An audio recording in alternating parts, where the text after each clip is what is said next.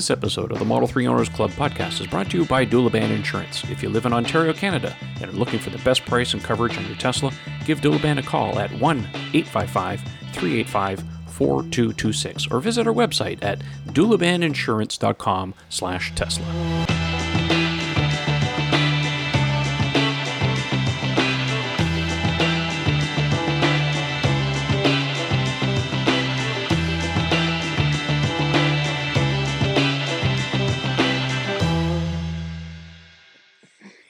Well, hello everyone. It's time again for the Model 3 Owners Club podcast. I'm your host, Trevor Page. Thanks for joining us. It is 2019. We have so much to talk about. We took a little time off, of course, get some R&R in and do some little vacation stuff, but, feeling pretty strong, and obviously we have some Tesla news to talk about, so we're going to dive in. Before I do that, I want to bring on our usual cadre of guests. Joining us today is none other than the Earl of Front Puppy himself, Earl Banning. Earl, thanks for joining us on the show again. We had you last year. We had such a good time. Yeah, sure. Thanks for having me. It was nice to be a special guest last year. I hope nobody gets tired of me. I've been on every show this year.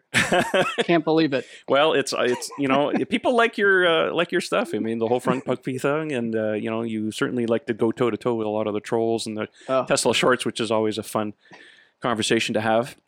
So yes, thanks for joining us on the show. And as usual, we also have Mr. Eric Camacho. Eric, how you doing, buddy? I'm doing well, gentlemen. Good afternoon and good evening. Thanks for joining us. I can't wait to get down to Florida. We're going to have a lot of fun. And as usual, yes. And as usual, we also have Ian Pavelko joining us. Ian, how are you doing in Montreal? I'm doing very fine. Thank you very much. Bonsoir tout le monde. Yes, thank you very much for joining us. Well, we have so many questions. Like I put out a tweet earlier today to ask for people getting us some questions in, and we have so many. I probably on account because we haven't done a podcast now for a week and a bit, so we figured we'd get into that. But that'll be a little bit later in the show. But we do have some Tesla news to get into. So the first thing on the list here is Tesla on December 28th appointed two new board members, Larry Ellison and Kathleen Wilson-Thompson. Let me bring up their webpage here on this announcement. Here we go. Whoop. There we go. Now, for those of you who don't know, Larry Ellison is the founder and the CEO of Oracle, the largest database manufacturer developer in the world. He is a multi-billionaire. He was on Apple's board of directors for many, many years. This guy is no dummy. Seeing him on the Tesla board makes me super happy because this guy doesn't suffer fools. He will make sure that Elon is in check and everybody else and make sure that Tesla fulfills on their mission.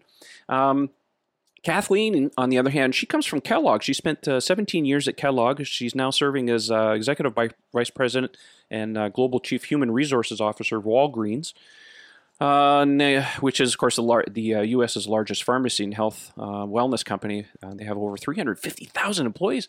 Holy mackerel. That's huge. Wow. Anyways, so she has 10 years of board experience serving on different public boards in two U.S.-based manufacturing companies. So welcome to both of them on the board. I mean, these are some pretty good appointments as far as Tesla's concerned. Any thoughts on these two? I mean, Larry's a guy I've been following for years. He's quite the interesting character. Yeah. Well, both definitely powerhouses, as you point out. I mean, Larry's the man. I mean, this guy comes with huge cred. Kathleen, I'm less familiar with, but her resume certainly speaks volumes. So I have to think they're both solid additions. I mean, I don't know what else to say. It does say in the press release, Larry's a big believer in Tesla, of course, no doubt. He purchased 3 million shares earlier this year. So he's putting his money where his mouth is, of course. So when you put that kind of money into your portfolio, you have a vested interest in making sure they succeed. So it's good to see that. I mean, it's one thing to be awarded shares, but if you buy your own, something good to be said about that. Mm-hmm. Let's see here. The next thing we're going to talk about. So congratulations to them. We'll move on to the next little bit here. Tesla, they extended the referral program. Now, we've made some noise about this for some time on the podcast about the possibility of ending the referral program because, as you probably recall, back in December, they extended it until the 17th. 17th came and went. They extended it to the 31st. That came and went, and they've extended it yet again. So the bottom line is the referral program is working. It is pulling a lot of demand levers. We'll get into some more of the delivery numbers that Tesla released a couple days ago, of course. But it's certainly working. So And they haven't really changed anything as far as the rewards are really concerned. As far as I can tell, it seems to be the same thing. So apparently they're going to be giving away some more Roadsters. So, woohoo! Yeah. Well, everybody's on board with that, right, Earl? Yeah, that's all right. Yeah, anytime anybody tweets anything about ending the program, I report those tweets as offensive. So hopefully that's working. But I think this is a good deal for Tesla. If you look at other car companies and what they spend on advertising, and you couldn't buy the kind of media that they get. And hopefully it's working and helping them out. Obviously, it needs to change at some point, but I'm glad it's still here. Yeah, I agree 100%. It does work. The biggest problem I have with it is that there's a certain amount of abuse in the program, and I've certainly seen it on the forum in some respects. We have some party members that will go unnamed that are trying to game the system a little bit, and that's kind of against the spirit of the program. I mean, the idea is to reward the people that are movers and shakers, people who are actually doing the sales out there. And the problem, of course, a lot of the times online and stuff is people are throwing out the referral codes and they're not willing to do any of the work. They just want the prizes at the end of the day. So it's a difficult situation, but at the end of the day, it does work. I was talking to Raphael Santini, who goes by Teslatino, a little earlier today, and he went out and helped out at I think it's the Delray, is that right? West Palm Beach. West Palm Beach, sorry. And he said he was very surprised at how many people that he encountered helping out with the deliveries and just answering questions there. People didn't know about the referral program. So as far as I'm concerned, I mean, if you're meeting somebody and they don't know about the referral program, why would you leave the 6 months or the 9 months, depending on how you look at it, a free supercharging on the table? I mean, it's just ridiculous. Mm-hmm. It's a nice perk.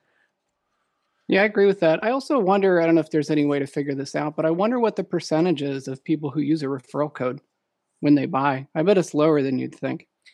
I would believe so too. I mean, Tesla is the only one that really has those kind of numbers. But anecdotally, I mean, look, if you're an owner, you already know about it, obviously. Right. If you follow Tesla very closely, you're on social media, you know about it. But let's face it, I know a lot of people that are not on social media, they're not on Facebook, they're not anywhere else. They just ordered a car online, they go and show up at the car, and they didn't even know about it. So it seems to work because it's an advertising methodology or a reward program that really works only online. It stands to reason that if you didn't know about it, well, of course, you're not going to take advantage of it. So the bottom line is that if you haven't bought a Model 3 or anything like that, don't leave that money on the table. Use one of the referral codes. I'll put all of our referral codes down in the video description. Don't leave that on the table. It doesn't matter who's to use. Just use one, for crying out loud. So, yeah. I think it's going to be, I think the program hopefully will continue for quite some time. At some point, they're going to have to adjust the prizes because they can't keep giving away all kinds of stuff forever. Elon even said it before that, it's not sustainable long term. Now, what he means by sustainable, I don't really know, but we'll see how that goes. Let's see here. The next little bit, getting off the referral program. Let's see here. Tesla, the federal tax credit, of course, January 1st came and went. And that means that the federal tax credit allowance in the U.S. has now been cut in half. So it is now $3,750. It used to be $7,500. Tesla did say that for those that could not get delivery of the cars guaranteed by the end of the year, Tesla would cover the difference for a little while. I don't know how they're going to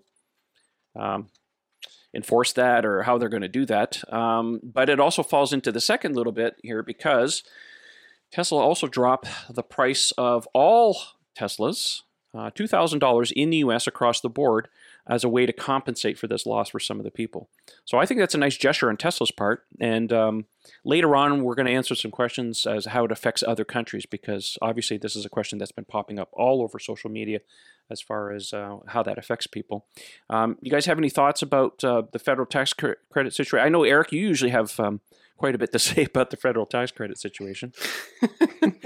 Do I ever? No, I we've been tooting this horn for some time now about the tax credit in terms of the dates and what the values are going to be. If you live here in the U.S. or at least follow what's happening here in the U.S., right now, as far as when we're recording this episode, the U.S. government is partially shut down. So I shared an article on my Twitter feed yesterday from Vox Media regarding how that's going to impact those credits coming into owners of electric vehicles from 2018. So we're being mindful of that. So that's one story we're tracking. But again, if you are looking to take delivery of a vehicle in this first 6 months of the year, so between now and June 30th, then you're going to be getting eligibility for up to $3,750 for your federal tax credit, which again was get cut in half. Now, here's the interesting part of this. As of today, here in the U.S., we now have a new Congress. The House of Representatives and new senators were all sworn in today. We have largely a Democratic House of Representatives. So are there going to be new agendas set forward? Are we going to see changes to the program? Are they going to adjust it so that the 200,000 cars delivered cap is basically eradicated? So that way the credit incentives go up again? Are they going to have a whole new program? Are they going to terminate the one we have currently? That's to be seen down the line. So right now we know what the program is, but this all could change later this year. So we're going to keep an eye on that. And of course, once we know something, we'll be sure to share it with you. Yeah, it's interesting too, because we were just seeing some reports, of course, that it looks like, and I don't think it has been officially announced, but it looks like GM has actually hit their cap as well. So their phase out, so their phase out is supposed to begin in approximately 6 months' time. So that puts them at about April, I believe. Or no, not April. Not April. It said that they hit it. Well, they said that they hit it reportedly in Q4. So if they hit it in Q4, then you essentially have the end of that quarter and the next quarter. So it would actually be the end of March, not the end of June. Yeah. Okay, so I stand corrected. Yeah. Does anybody have information regarding Nissan? Like Nissan's been selling the Leaf for a number of years now. Have they hit their cap? Has theirs expired? I don't think they have. I've got to think it's coming soon, though, because the new Leaf is selling like gangbusters. So there'll be another one affected. It's important to remember that it's not a global number. It's not global sales. It's just what you sell in the U.S. So it affects every manufacturer individually, because every car manufacturer that sells cars in the U.S. has a 200,000 vehicle sale cap in the U.S. For electrified vehicles that they have to hit. So the other manufacturers, if they sell something, I mean, they still have lots of playing room, because they're honestly, and at the end of the day, they're not a very big player.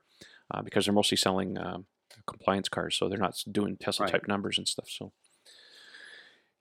so this new changes that ways. So, again, if you're in the market, hop in, because you can still get a federal tax credit until, I think it's July 1st, at which point it will have again. And you get another 6 months, and at the end of 2019, well, it's bye-bye. Which is also important to mention.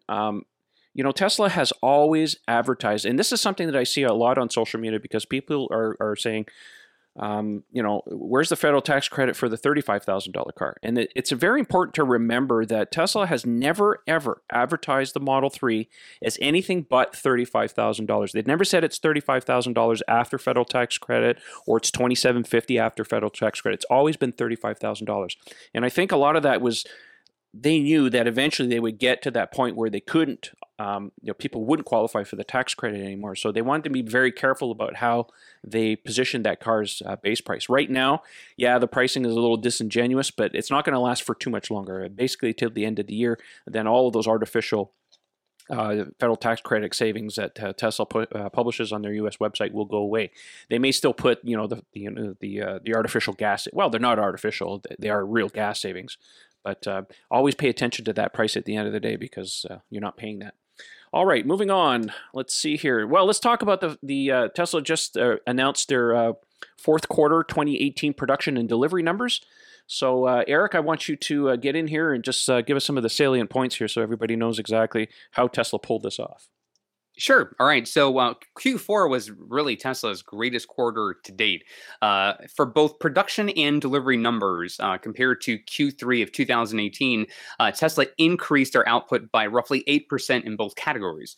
So as it relates to production vehicles, they produced a total of 86,555 vehicles between Model S, X, and Model 3. Again, they produced 8% more than Q3. For Model 3, of that figure, there was about 61,394 and 25,161 Model S and X vehicles combined. As far as deliveries, those numbers tend to be higher because, as we know, a lot of vehicles are sitting in distribution centers, they're at service centers, or even in showrooms. So for the quarter four of last year, there were 90,700 vehicles delivered in total, Again, that is 8% more than Q3. There were 63,150 of those cars were Model 3s, which is a 13% growth over its previous quarter. And there were 13,500 Model S's and 14,050 Model X's delivered over that time span. So a very successful quarter. We should hopefully hear in the next earnings call how those figures translate into the company's success for the total of the year.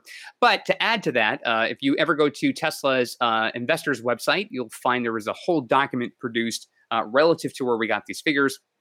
And they sort of added this information. So in total, for 2018, Tesla delivered a total of 245,240 vehicles. 145,846 were Model 3, which made it the fourth highest selling vehicle in the US in 2018. And there were 99,394 Model S and X's combined. Now, to put things in perspective, that figure of 245,240 cars in 2018 is almost all of Tesla's entire deliveries since their inception. That's crazy. Which is incredible. Now, their Q4 deliveries for Model 3 were limited to mid and higher range variants, which of course we know, cash loan transactions, and North America customers only. More than 3/4 of Model 3 orders in Q4 came from new customers, not reservation holders. Wow. Which is a phenomenal figure when you think about it. You know what that And means? I don't mean to interject here, but Sure. the way I read this is that there's a heck of a lot of people that are still waiting for the standard range car. Yeah. Oh, absolutely. There's your demand problem right there. And this could maybe, I mean, we're certainly theorizing here, but this could also explain why the referral program keeps getting extended. Because a lot of people who are buying the car may just be buying the car without actually having a referral code. So Tesla feels like, well, right now we're not really losing much in the program. That's There's true. no harm in continuing it to try to encourage those to buy sooner. So continuing on with the document, there was about 1,010 Model 3 vehicles and just shy of 1,900 Model S and X vehicles that were in transit at the end of Q4 that will be delivered in the start of this quarter here in 2019. So we'll see those figures factored into the end of Q1 when all is said and done. The inventory levels continue to be the smallest in the automotive industry, and Tesla was able to reduce vehicles in transit to customers by significantly improving their logistics system in North America. So we talked about this in one of our podcasts late last year, where they reportedly bought some trucks. They were trying to get their delivery systems set up so they can deliver vehicles much faster. They were even implementing at the very end of December, sort of like a 5-minute system where you could walk into a showroom, essentially say you're going to buy the car, and within minutes get approved, get the papers signed, and then you're basically driving the car away. So that was a good thing to see. And we saw a really big increase of registrations and discussions on the forum because these people went home and said, how do I use this now? What did I do? What do I do? What happened to my range? If only there was someone we knew that made tutorial videos on YouTube. Yeah, Somebody should get on that. Yeah, We should work on I that. need to keep retweeting Right. that. Right. And of course, if you guys haven't been tracking, Tesla, as a result of these figures, had also reduced the price of their vehicles across their entire fleet, every trim, every model, by $2,000 to help offset the cost difference in the federal tax credit. So that's a great thing to see that they're doing. Of course, the stock took a dip a bit with that number. We don't know why, but we know Earl can certainly take care of those folks who sort of question what the stock is doing. Absolutely. It was pretty astounding to see those numbers and you'd be really excited, but then see the media reaction and the online reaction to it. And of course, it's gloom and doom. Tesla's closing. This is it. Now they're discounting the cars, but I just think it's all noise. It's gonna pick right back up again. I believe, am I correct? Didn't this happen after the Q3 numbers came out too, between that time and when they actually released their It their always financials? happens. Tesla stock always takes a dip whenever they, it's almost like clockwork. Their stock will always dip, and then it generally recovers once cooler heads prevail. It's just the way the market tends to react on this thing. I do want to mention one thing though, based on these numbers, of course, specifically of production. When they said it's an 8% increase, based on their production ramp that's been happening over the course of 2018, I think we're starting to see the tail end of that S curve that Elon's been talking about. where it kind of starts really slow, then it really takes off, then it starts slowing off again. If we're seeing an 8% increase over Q3 in terms of vehicle production, of course, don't forget, Model S and X are at capacity. They can't really make more than 25,000 cars because that car's production facility is really geared to 100,000 cars a year, right? So 25,000 a quarter. Right. So all of that growth really came from, has been Model 3. So based on, on these numbers, I think, until we see any other changes or extra production being added to the car, I think we're seeing this, this tail off of some of the production stuff. We'll know more next quarter when we see production numbers to see if they've actually increased. If we see a slightly number or it stays about the same, then we know that they're pretty much at capacity as far as that's concerned. Yeah, so we'll talk about some more stuff, of course, because one of the other things that's starting to occur, of course, is Tesla's starting to build production cars as they said they would in January for European delivery. So Model 3 VINs, of course, is a Twitter account that you can follow to see the registrations. And so far, it looks like they've registered somewhere around 2,000 cars for the European market. So that's starting to happen. So they're hoping to start delivering cars. I think, what did they say about how many cars? 3,000 cars a week? Yeah, something like 3,000 cars a week. Starting in late February, so early March for the European market, because transit times take longer because they got to put them on boats and stuff. I wouldn't be surprised if you see a little downtime in January, adding some more capability. Because if they're going to do that, if they're going to start sending cars over to Europe and then keep up with the U.S. demand, I think they're going to have to do a little more than what they're doing now. Yeah. We could probably some retooling or maybe a little downtime or something like that. But we're starting to see that ramp, which also coincides because we know that Tesla makes cars in batches, right? So they'll do color batches, they will do configuration batches, they'll do 1 or 2 weeks worth of European production, usually towards the end of a quarter or the start of a quarter, and then going to the European, North American one. So now that most of this federal tax credit push has been happening in the U.S., don't be surprised if some of you are ordering cars or whatever, you see your delivery times now go to, say, 20 to 30 days instead of the usual, half a dozen days or something like that, because they're really focused on the European market. I think that was probably even one question that came up a little bit later. So we just want to make sure that people are aware here that if you're North American, you're waiting for a Model 3, especially if you order right now, don't expect it to see it for a little while. I mean, I could be wrong, but I've seen Tesla do this before where they do things in batches. So, any other what else did they say here? You want to know my favorite statistic on all this? Please do. Which is that they are now the #1 selling premium brand in the U.S. They've outsold BMW, they've outsold Mercedes, Audi, you name it. And of course, I think Eric mentioned that they hit #4 in the passenger car. So any type of passenger car sold in the U.S., Model 3 was #4, which is an accomplishment in and of itself. And then if you went by dollar volume sold, it is the #1 selling passenger car in the U.S., which is an astonishing statistic. That's got to drive the bears nuts. Now, what also intrigues me is that is with the mid-range and long-range models available. What will happen this year as we start seeing the standard range model come out in the U.S.? I mean, it's just we're seeing baffling numbers that just make you go, holy cow, that is incredible figures to think about. But we don't even have the $35,000 car even being produced yet. So when that comes to market, oh my God, we might see the most astronomical numbers of any auto manufacturer in a single year in U.S. history later this year when all is said and done. That's something that the Twitter trolls and the shorts don't seem to understand that metric. They ignore the European market, they ignore the Chinese market, and they just see Tesla as not being able to produce a $35,000 car. It's almost like Tesla has a plan. Almost. I think it's also really interesting too that you think about Tesla from where it came from and where it started, and that by 2018, 2019, you don't even talk about it as an EV. You're just talking about it competing against these other cars that sell like crazy. It's unbelievable. Yeah, that's a fantastic point, Earl. Is that we were not really looking at it as a competitor for other EVs. And I think that goes to prove is that what's happening here is it's not a fight amongst the EVs. It's the EVs are taking over the ICE market. That's clearly what's going on here. As we see more and more manufacturers get on board with serious offerings, that's exactly what's going to continue to happen.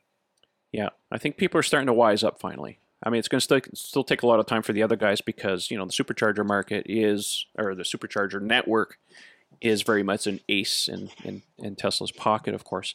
But it doesn't mean that you can't, do long distance travel on the other cars. It's just, I think the next major market manufacturer we're really going to see is Volkswagen later this year. I mean, they have the e-tron coming out. They have the Taycan coming later this year. Those are the first steps on the high-end market. And then sometime next year when we start seeing the Volkswagen, the new ID platform, they're going to start making some waves and stuff.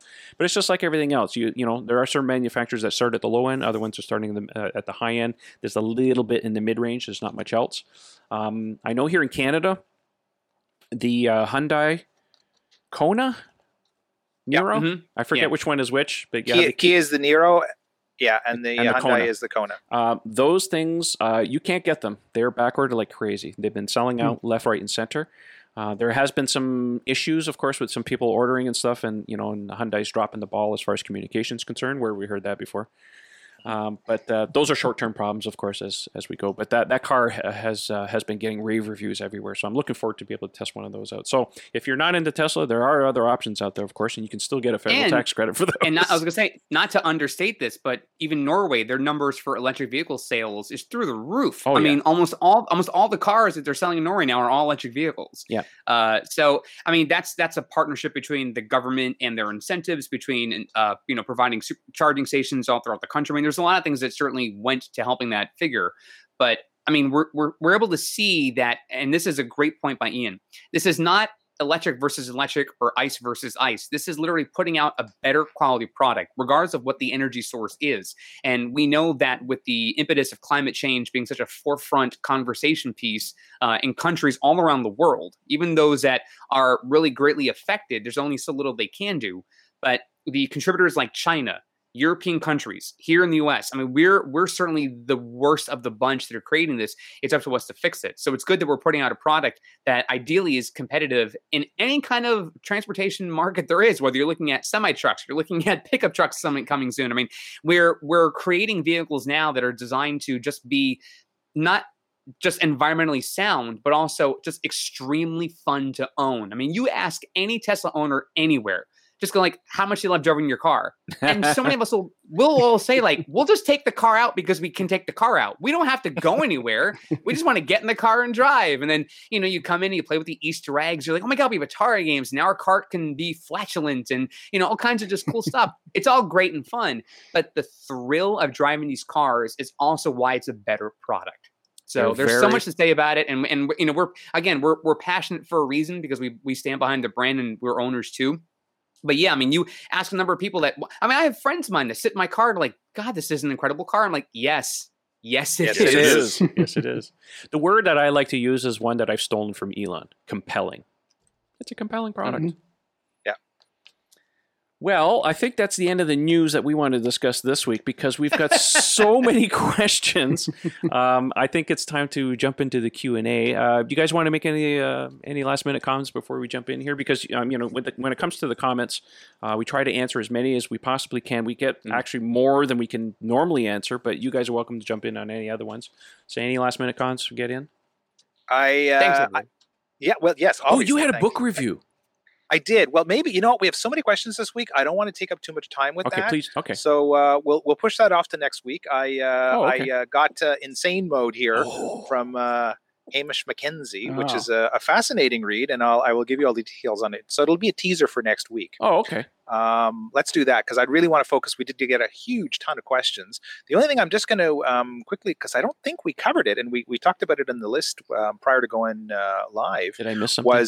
Well, no, just how the price cut might affect Canada. We did get a number of questions about that, so we could cover it as the first question if you prefer. But I think the two Canadians on board.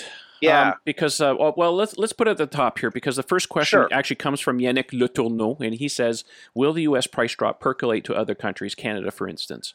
So let's answer that first one. I know you and Ian, you and I had this conversation a couple of days ago.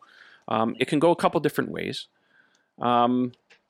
because if you haven't been paying attention, Tesla announced the Canadian pricing for the Model 3 last year, starting at $45,600, right? Correct. Now, at current exchange rates, because the dollar has not been favorable to us, the exchange rate has been increasing. If we use the same exchange rate right now, because I plugged it in, it's almost $2,000 more. So, personally, I think what Tesla's probably going to be doing, based on prior history, because the last time we saw a price increase was last year when Tesla bundled the premium upgrade into all the S's and the X's. Now, they increased the price $2,500 US, whereas before it was, I think it was around $5,000 or something like that. And we did see an immediate price change that went across the board. In the case of the Model 3, yes, on January 1st, they decreased it $2,000, actually any S, X, or 3. And we've yet to see those price changes happen in Canada. So my personal opinion, I think what's happening here is that we're actually due for a price increase because of the exchange rate. But in lieu of that, what Tesla is probably doing here is that they're holding the pricing, where it is right now. Instead of giving us a price increase, instead of passing along the savings, that they're at the end of the day, it's probably just a wash, anyways. Yeah, I think that's exactly right. When Canadian pricing was made official, in May, late April, early May, when the cars went on sale, it was pretty much a 1.3 exchange, which 1.29 something. Exactly, but I mean, it was almost to the penny when they announced the pricing here. It worked out to what the difference in the exchange rate is, and now we're fluctuating between 135 and 136. So we're talking, it's been 5 to 6 points that it's gone up that Tesla's had to absorb. So this sort of gets them back in the ballpark. That's approximately what the discount wound up being in the US, about 4%, I would say, I guess, on a mid-range Model 3. Before the podcast began, I actually went in and had a quick look. See, the mid-range Model 3 right now selling a Canadian at $60,100, which is on par with the $44,000 US base price, the adjusted price right now, at the current exchange rate.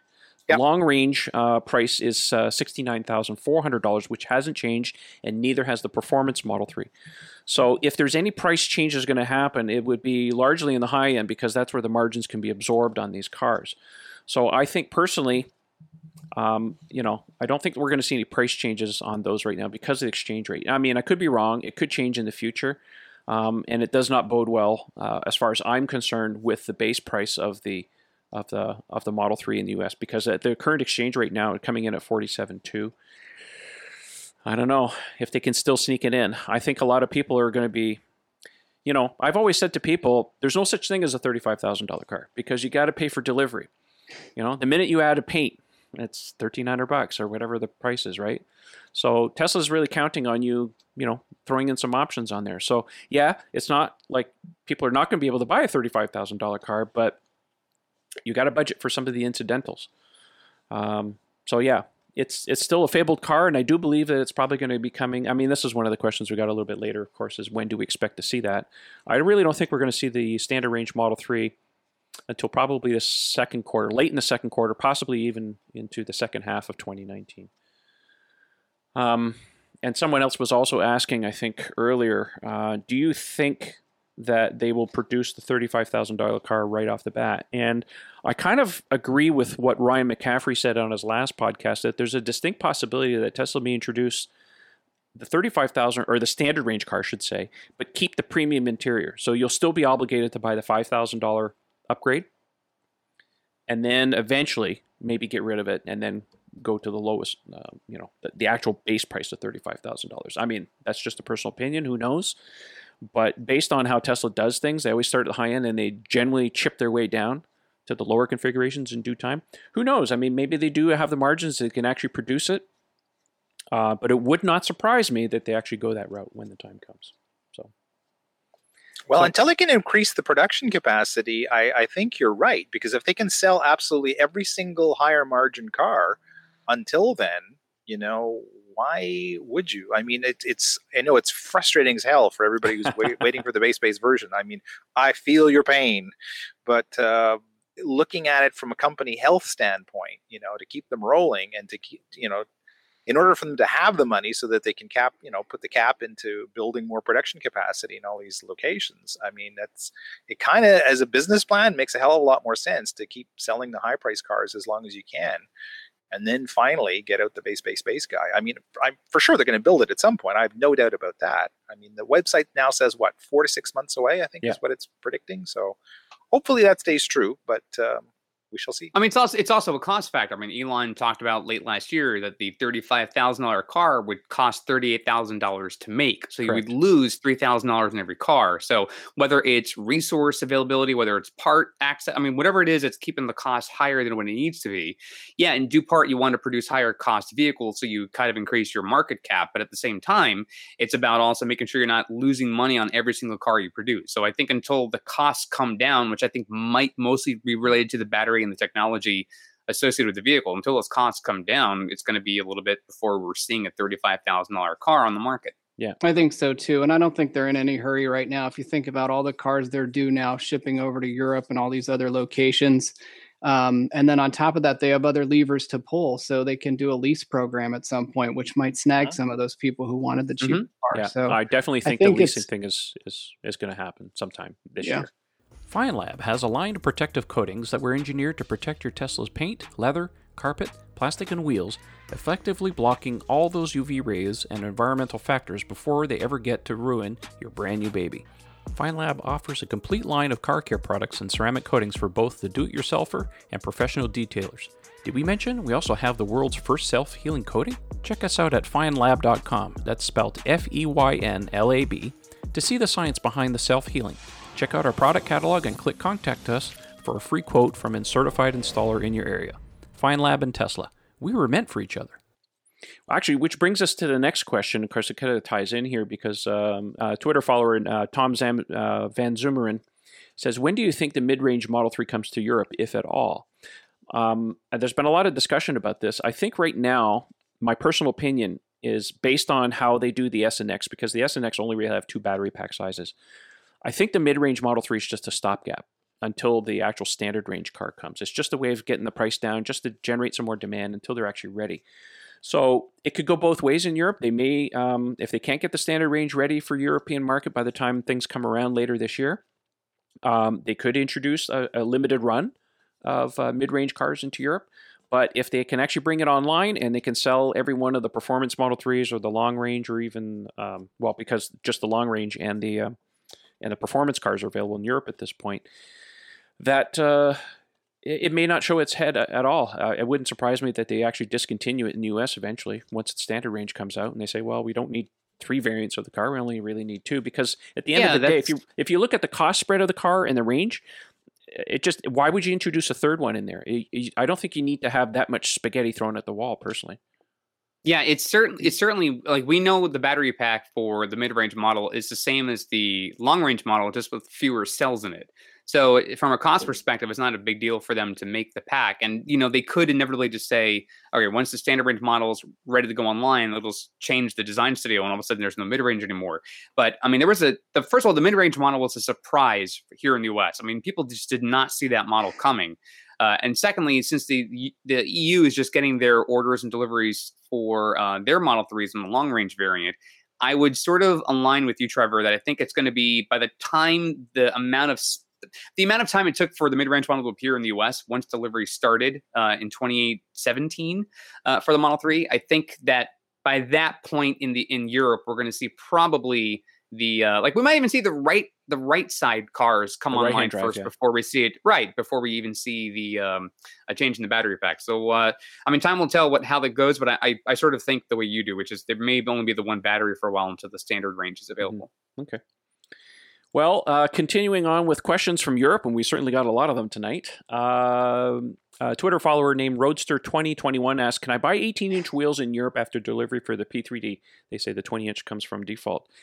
Ian, you had something to say about this. I saw it on Twitter, but you might as well answer him here too. Mm-hmm. Yeah, I did. I answered. I tried to knock off a few of them just in case we didn't get to them all in the show, and I talked about this one. You certainly can fit 18-inch wheels on the Performance Model 3 with the upgrade brakes. I have that on my car as we speak.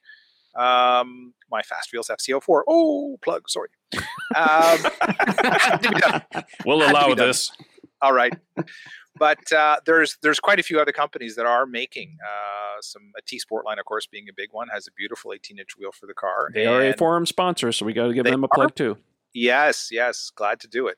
And what's interesting is I've had this question on the forum from a few people in Europe, and right now we don't really have any answers because there's two problems. It's, can you get a wheel that's got the right dimensions to fit over the performance upgrade brakes? That in and of itself is not too terribly hard. You know, a decent design wheel can fit. You know, we've proven it. There's quite a few choices. The other problem you're going to have, though, is there's that crazy step on the hub, which seems to be some strange artifact of a last-minute conversion to the thinner two-piece rotors, which leaves this little goofy hub. Now, I won't go into ad nauseum on how that works, but if you go back through the videos on the website, you'll see. I'm trying to pull September, it up right now. Yeah, or Trev, just throw a link on it at the end. I will. But it's a little misleading because we called the video like, how fast can a performance Model 3 go? I know we should have said how quick. It's okay. But yeah, the part of the video we talked about the challenges of fitting aftermarket wheels to the cars, and because it's got the stepped hub, you need a machined wheel that can accommodate that bizarre hub design. So go have a look at the video. I'll explain it in there, and you can see what's going on. So we need some European suppliers to step up and start providing these wheels in Europe. I mean, hopefully they're tuned into this, and because I've got the question many times, and it isn't just if you want to do 18-inch wheels. If you want any different wheel for the car other than a Tesla wheel, you're going to run into this problem. So you either have to use a spacer or you need the specially machined wheels. There we go. Mm-hmm. So those are the two things. So yeah, the size of itself, not a problem. You should be able to find it, but you're going to have to deal with this step in the hub, which is really the trickier thing. So watch the video. I think that should cover it. And hopefully somebody in Europe is going to glom onto this and start offering, or worst case, order something in from North America. It's just the shipping is going to be prohibitive. Yeah, exactly. All right, moving on. We got some more questions from Europe. Another tweet follower here. His username is tweet2012. What do you guys think about this? European Model 3 also has a CCS port. Well, it actually has a CCS port. If I charge it on a regular basis up to 2 times a week at a 50 kilowatt charging station, would my battery degrade significantly faster compared to charging it with the UMC? Yes. The answer is yes. But everything is... 50 is not too horrible. Well, that's the thing. Everything is relative, right? Because even though it's advertised at 50 kilowatt, you're not going to get 50 kilowatt. In theory, most people usually get about 48. Most times it's actually lower than that. Just like the superchargers. They say they're rated at 125. You don't get 125. Model 3 can certainly do 117, 118. 121, baby. I saw 121. Yeah, well, you're getting pretty close. Doing that on a regular basis is not good for the battery. Matter of fact, even if you only charge to 90% or even 50 or 60%, whatever, if you keep doing that too much, Tesla will eventually throttle you, especially during the warranty period. Because they're on the hook. If you damage that battery, they're the guys that are they're on the hook for that. So they're going to artificially limit you. So yeah, it's not a good idea to do fast charging all the time. But at lower rates, you might be able to get away with it a little bit. The thing you have to remember, there's companies like Tesloop. They've been doing this for years. They have been doing superchargers charged to 100%. Not really recommended. I don't know how much throttle they've been getting. They've been getting excellent mileage on their cars, in the sense, I think the Model X got 350,000 miles already, something like that. So, I mean, you roll the dice a little bit, but generally, high-speed charging on a regular basis, especially high rates of supercharging, is actually not good for the battery. You will get some degradation. Degradation is a normal thing. You will see this, anecdotally. We have 6 years worth of data now, and I think on average it's 5 to 6% over that time. The chemistry as it settles, just so you know, is more pronounced at the start, and then after that it starts a very long, slow degradation. At some point, the voltage can't hold anymore, and it'll probably just drop off. But that's many years in the future. So generally, don't worry about it too much, but it's not a good idea to supercharge all the time if you're really, really worried about degradation. But more significantly, I'd be more worried about Tesla throttling you if you keep doing it too much. So obviously, on a CHAdeMO or a CCS that's not Tesla, you may not be able to. Be throttling you at that point, but who knows? So hope that answers that question. Speaking of which, You want to move on to Desert Runner's question? Yeah, I'm going to go down here. In. Yeah, exactly. So Desert Runner says, any idea on the best rate to charge your Tesla for battery longevity? I have a Tesla home charger capable 48 amps, but only use 24, taking twice as long. Tesla discourages 100%, 120 kilowatt supercharging, but seems okay with urban supercharge at 74. Not sure if less is better.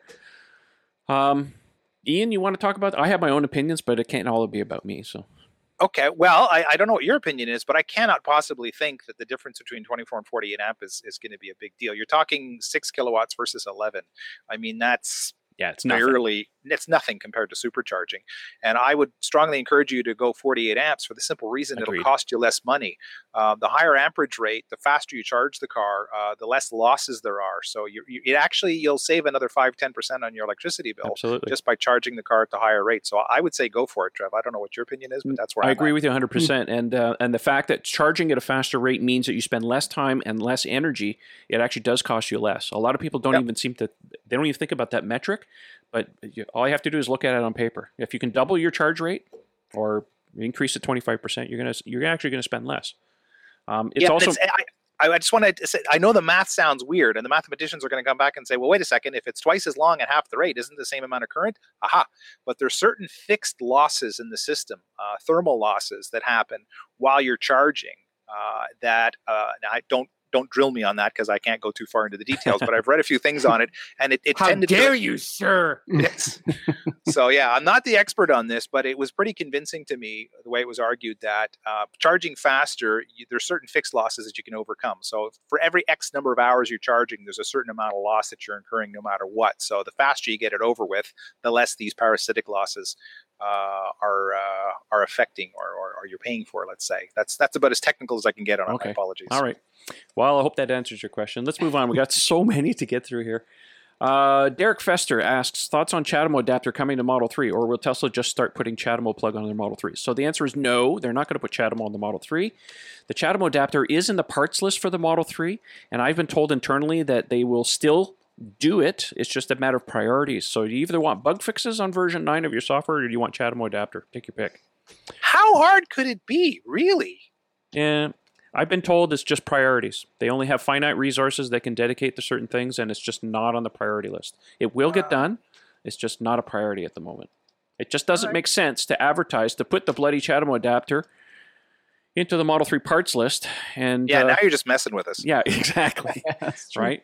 So, no, I have a feeling it's definitely coming. It's just a matter of priority at this point. Right now, the supercharging network is still growing. Most places in the U.S., you can get places. It's not to say that it wouldn't be a welcome thing. Of course, Ian being in Quebec, there are times when you don't have a supercharger if you go out in the boonies. Yeah. It'd be nice to have something for CHAdeMO. I agree with you 100% on that, for sure. So, all right, we're kind of jumping around here because now they're out of order, so. Okay, Bob Zarunki, sorry. I apologize, Bob. On a serious note, perhaps you can address ways to mitigate salt corrosion on the undercarriage in northern winter climates. I expect salt and other de-icing chemicals to have serious effect on the battery housing after a few years. Yes, this is a valid concern for sure. The underside of the Model 3 is largely covered by panels. You have felt lining inside the wheel wells. The places that are really exposed on the Model 3 is kind of like the areas where the suspension is at the back and the front. There's someone on the forum, and I forget, and if I find the link, I'll put it in the video, in the podcast description, in the video description, of a gentleman in Quebec who actually tore apart most of the back end and had it completely undercoated. So you can undercoat these cars. Tesla doesn't say whether you should or shouldn't, but I have spoken to a body shop that does authorized repairs for Tesla here in the Toronto area, and they said they don't have a problem with it. The only thing they say is that if you take it to one of these places, do not let them drill anywhere in that car. The dissimilar metals, if they come into contact with each other through shavings, can actually promote corrosion. So you'll be sorry. Yeah, you'll be. And I saw someone on the forum, I think it was on the forum or on Facebook, I forget what it was. He even went to a place where he not only had the car ceramic coated on the outside, but it had all the suspension and the motors and everything ceramic coated. So, oh my God, are you serious? Yeah. Well, so. Okay, that's a little over the top. Good for you. There are some problem areas in the Model 3 as far as buildup of sand and salt, because we use a lot of sand and salt on the roads, of course. There are some areas that it tends to build up. That belly plate on the bottom at the back of the car, it tends to accumulate in there. It probably wouldn't be a bad idea in the springtime to maybe get the car up on a lift and just pop that off and clean it out. Maybe drill a couple holes for some water egress to get out or something. Probably wouldn't be a bad idea. I took the frunk out of the front of my Model X back this spring of 2018 after I went through a whole winter. Spent some time cleaning it up. I mean, the front comes apart so easily on these cars. I mean, it only takes 5 minutes to take it apart. That's going to be a usual maintenance routine that I'm going to do to my car. I might even pull the belly pan off the back in the spring just to have a look at the rear end. And just generally just give it a bit of a cleaning. So yes, it's a valid concern. You can certainly do undercoating if you like to, but just don't drill, okay? You want to hear a scary stat? Please do. So the amount of salt on roads, I mean, it started in the last 50 some odd years we've been doing it. There are, and the number varies per year in the US, but on average, 10 times more salt put on roads during winter than there is in all processed foods in 1 year.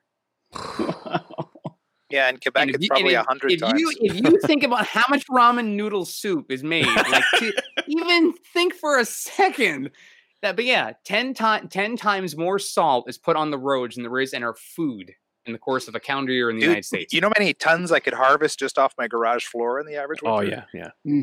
I actually had my garage door open and I saw little tendrils of salt. Has this, it crystallizes, right? And it grows. Mm-hmm. I've got it all over my floor. Anyways, interesting. Anecdotal. All right, moving on. We got some more stuff. Marco Reese. I'm sorry, man. I can't. Even I got my glasses on. I still can't read these names. I'm sorry. I apologize. Trevor's wrong. Don't worry about Trevor's wrong. He asks, are the newly announced Model 3 forged wheels in the referral program a new set of wheels for the Model 3 or the same 20-inch wheels that the Model 3 Performance comes with? Any pictures? So the answer is no pictures. Don't know. I have an opinion on this. I would hope that they follow what they did with the Model S and offer a unique wheel design, because on the Model S you got these Arachnid wheels. They look really cool. But they did say they were performance wheels. So I don't know. Any thoughts on this? I mean, do you think they're just going to take the performance wheel for the Performance Model 3 and just say, here you go, here's your reward? Well, my first thing is I searched high and low today in the referral program details looking for this, because I know they were announced on the 23rd or 24th of December. This has only been out a couple of weeks. Mm-hmm. And I cannot find the exact reference to it. But if Marco's quote is correct, and I have to think it is because I've seen some forum members quote the exact same thing. If they're saying it's a forged wheel, it cannot be the wheel that comes standard on the performance car, because that wheel is flow formed. Again, as I mentioned in the video. Yeah, now... Okay, we can get into semantics because some of our factories refer to flow-formed wheels as rotary forging, because it is a type of forging. You're using basically these hydraulic rollers to form the barrel of the wheel, sort of like a clay pottery type of move.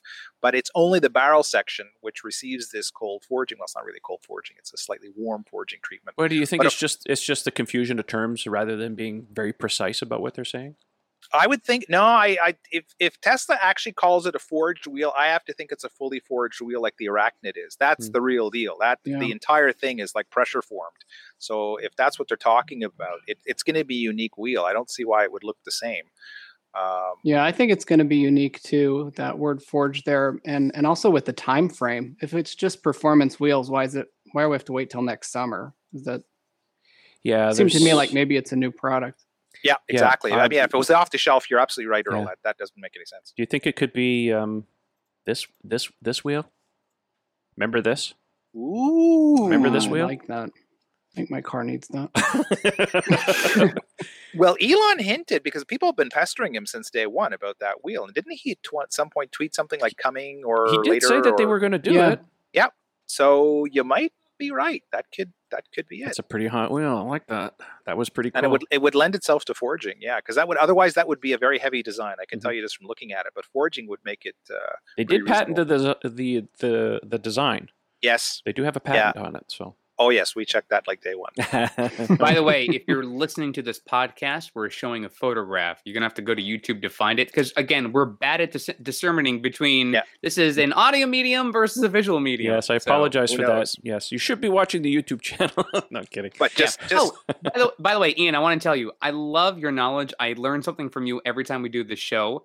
I don't know if you know any other subject matter as much as you know wheels, but damn it, man, I wish I knew anything as much as you know wheels.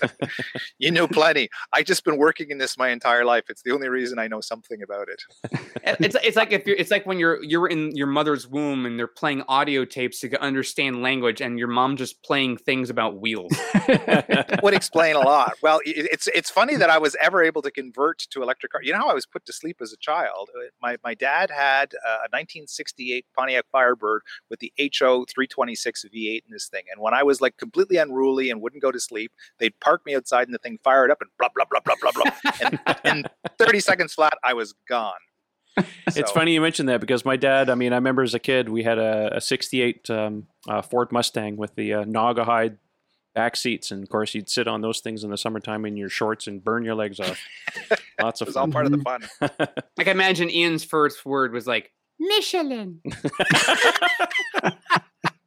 Yeah, that's possible. Possible. All right, guys. Moving on. Next question comes from Christian. Does it make sense to buy a Model S or an X now or wait for the interior refresh? Well, I think that's a personal... Buy it now. Yeah, I'm agree with that. There's something to be said for Tesla's current design, which is simplicity. Look, the interior, other than color, hasn't really changed all that much in 6 years. And I see, I take a lot of people for rides in my car and I look at it and they look at the interior and they go, this thing looks like a spaceship. So if the general public is seeing that and saying that, I don't think there's anything wrong with the current design. For us that's been in the industry for a long time, we've been watching Tesla. Yeah, the interior is getting a little long in the tooth in terms of, it'd be nice to get an update and stuff like that. And we do know that, it's going to happen eventually. It's just a matter of when. So if it bothers you, wait. If not, buy the car. It's great. You're still going to get software updates. You're going to get, all that fun stuff. So here are my additions to that. So for one thing, we know there's been changes to the interior for time. Like the first Model S did not have a center console. There's been little changes to that. The MCU is new in the models being produced nowadays. So there are some changes. They're just not just largely noticeable in most cases. That's the first thing. The second thing is that, and ideally for myself, who's very big on the environment, the sooner you get your ICE car off the road and you go electric, the better for the environment it is. So if you're waiting for a refresh, which could get we don't know. We've certainly have heard rumors that it might be later this year in Q3. That could get bumped depending on production stuff or supplies. Absolutely. Or, who they're working with their vendors. So look, there's no assurance you're going to be able to get a refresh model this year. So with all that being said, between the federal tax credit, between maybe some state and local incentives you might have in certain areas of the country, I think it's up to $4,000 in some cases. You're better served buying the vehicle as soon as you possibly can. Plus, if you're looking to trade a vehicle, as long as you continue owning the existing vehicle, it's going to continue losing value the longer you have it. So the cheapest you're going to get your car is today.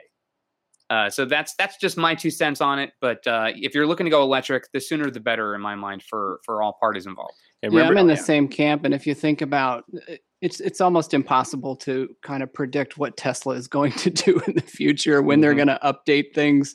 And they have so much on their plate right now, possibly, Model Y, Semi, all the China factory and everything. Is that would the refresh get pushed off? Will they do it sooner? We have no idea. So. Yeah.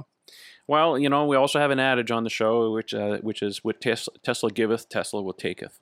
So, you can also expect a price increase or price change when and if the time comes. So exactly. If you're price sensitive, jump in now. Yes. They'll update the interior the day after that guy gets his car. Yeah, exactly. So whenever that is. All right, we have a question from my buddy Moss. He says, hey, Trev. I don't know why he addresses it to me, but anyways, just wondering, anybody else experiencing Model 3 hot to touch on road trips? Just getting back from Cleveland, my girlfriend repeatedly noticed that the screen from both in the back and the front got almost uncomfortable to touch. Of course, I don't have a Model 3. Did you have it in romance mode? It was on fire. Well, I don't have a Model 3, so I'm not qualified to answer that. I will say there are electronics in there. They do generate heat. It depends, of course, how much of a backlight you've got going on. Have any of you guys noticed any issues? Yes. Okay. I've noticed it. Seriously? Yeah, so it's not significant. So part of it, again, I live in a climate where it's obviously a lot warmer nowadays. Mm-hmm. So I'm going to attribute to part of the problem being that my vehicle sometimes has a large amount of time in the sun, and the outside temperature could be in the 80s, which means the interior temperature of the car in some cases is well over 130 degrees. Ooh. So that's right. It certainly is part of the problem. Now, my vehicle is not tinted. I only have the tinting that came with the factory glass on the roof of the car. I have not gotten the rest of the vehicle tinted yet. But even if I did, because of the ASM on the front window, you can only tint the top strip. You couldn't even tint the front windshield anyway. So the computer screen largely is going to get exposure to direct sunlight. Now, I know there are some people that I've seen in parking lots have tried to put a cover of some kind, a t-shirt or something else. They just try to cover the screen to kind of allow the screen to not get direct sunlight. That might help. If you certainly have your car plugged in, I would say go ahead, and we've mentioned this with people who live in the cold climates, can preconditioning your vehicle. So if you do live in a colder climate and your car is plugged in, go ahead and precondition it for a bit so it gets that cooler temperature. That will also help to get the screen to be a little bit cooler.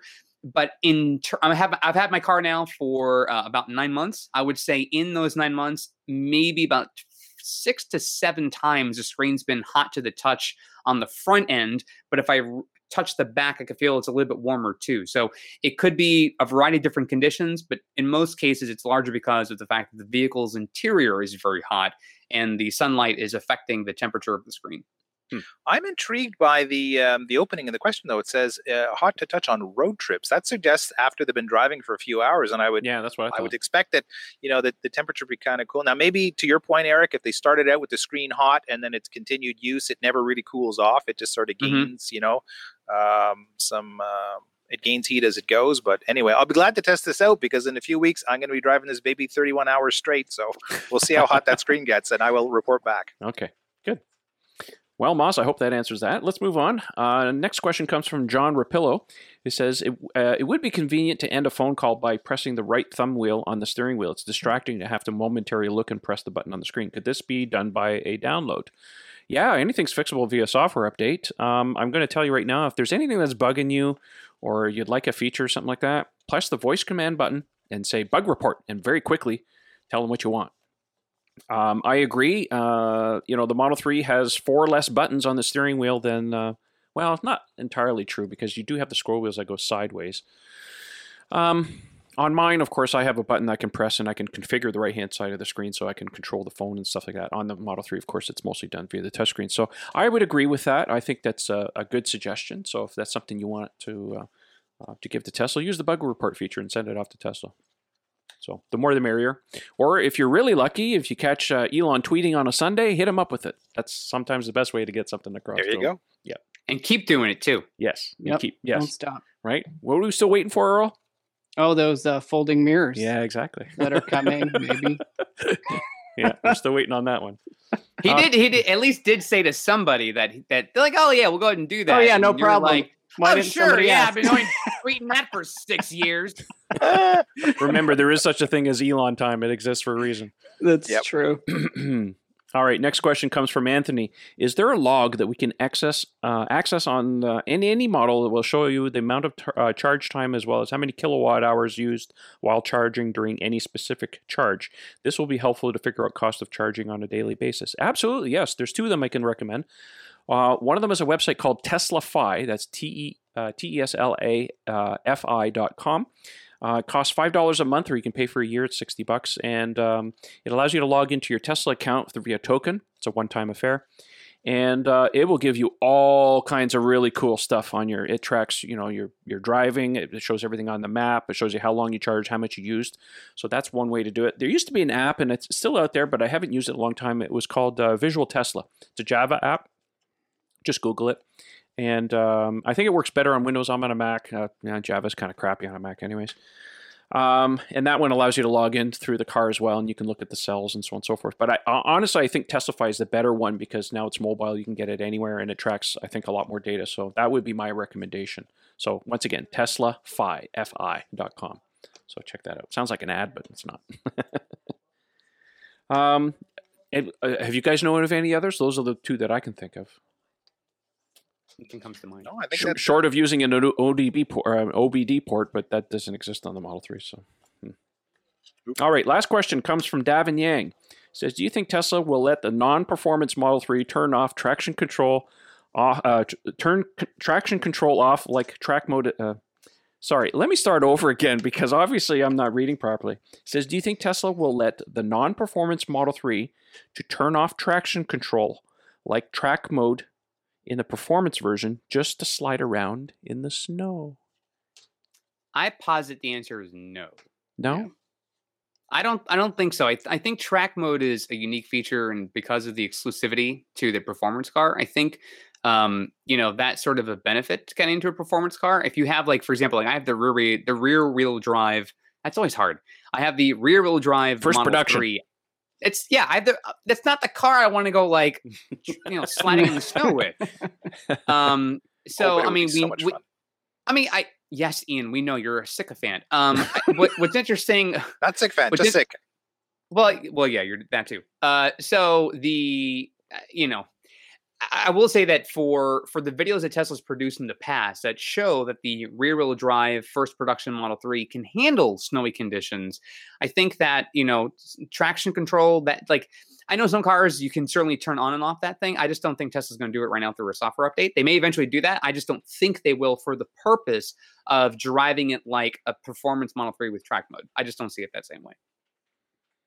I could be wrong. It's happened before.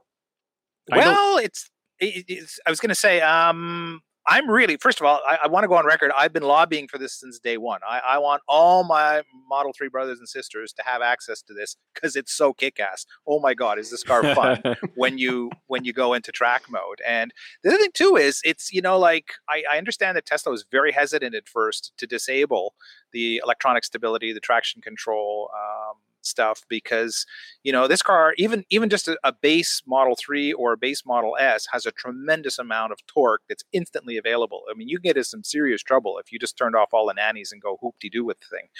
But what people fail to appreciate a lot of the time is track mode. You're not disabling stability control. You're not disabling traction control. All that stuff just works. The computer is just giving you a little bit more room to work with. Basically, the guardrails are all still there. They're just widened a little bit. And I think it does a spectacular job at that. So, if they were genuinely concerned, they could give you a sort of junior version of it for just the rear-wheel drive. On a dual motor car, though, non-performance, there's no reason in the world they couldn't give you the exact same thing. I'm sorry. There's no excuse. The car is dynamically identical. It doesn't have quite the same level of power, but on snow, it wouldn't make a damn bit of difference. So I see no reason why the dual motor car couldn't get it and why the rear-wheel drive couldn't get some variant of it. I think, to go back to Eric's original point, it could just be an exclusivity thing. This is, to drive more people to pay the money for the car. Hey, it worked with me. I was the idiot that ponied up. You know why? That's what I wanted. I absolutely wanted track mode. So you and Jay Pace. That's it. How much more money do I have to give you?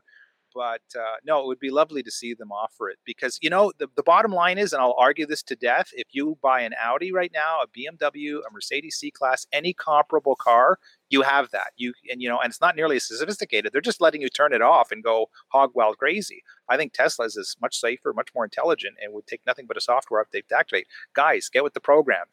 Match your competitors. Offer this on all versions of the car. It's a matter of priorities, I guess. True. Well, that's why I'm hoping down the road when they have a little bit more time, they'll do it. I hope there's not some philosophical reason why they won't do it. Yeah. Well, you also had brought up to the point, because we were talking a couple of days ago, where you feel that the whole preconditioned chilling mode, of course, is just not required in these kind of temperatures. Like, why are you wasting the extra energy on this? Because oh, that's a whole separate rant that I have, where it's like we should have snow track mode, but that wasn't the question, so I won't go there. I've done it enough. Well, looks like that's the end of the questions. Let me just double check here one more time here. Well, we did have somebody asking about switching Model 3 to European. We actually discussed that a little bit earlier, so we do think that they're going into batches. So I think that's about it. We answered most of the questions. I mean, the show has been, an hour now. I think most people's attention span's probably gone. So I think we would just call it an end for this one. 2019 is upon us. We got many more months ahead of us and weeks, of course, to discuss a lot of this stuff. Less than 30 days, I'm going to be on vacation in Florida. We have some stuff planned for you guys. It's going to be a lot of fun. So stay tuned for that. In the meantime, come back every week and we'll have some more stuff. So let's close out. I'm going to give Earl the benefit of saying what he wants to do and whatever you want to plug before we end the show. Earl, I want to say thank you for coming on as usual. We'd like to have you again because your input is always required. Eric, man, you're just too much. It's funny. That's the problem. Yes. It's funny. Well, Trevor, thank you for having me on again. I love doing this. Thank you. First of all, I just want to thank our Frunk Puppy board. I don't know if people know that I have that on Twitter, but trying to collect all the pictures, do all the voting and everything. It's more than a one-person job. I have a bunch of people helping me out, so thank you to them. Also, been listening to some fan input, and they're looking for some more, creative and different Frunk Puppy prizes. So we're working on a whole bunch of things right now. So stay tuned. Follow me at Frunk Puppy or at 28 Delays Later, and also at Frunk Puppy on Instagram. So thanks again.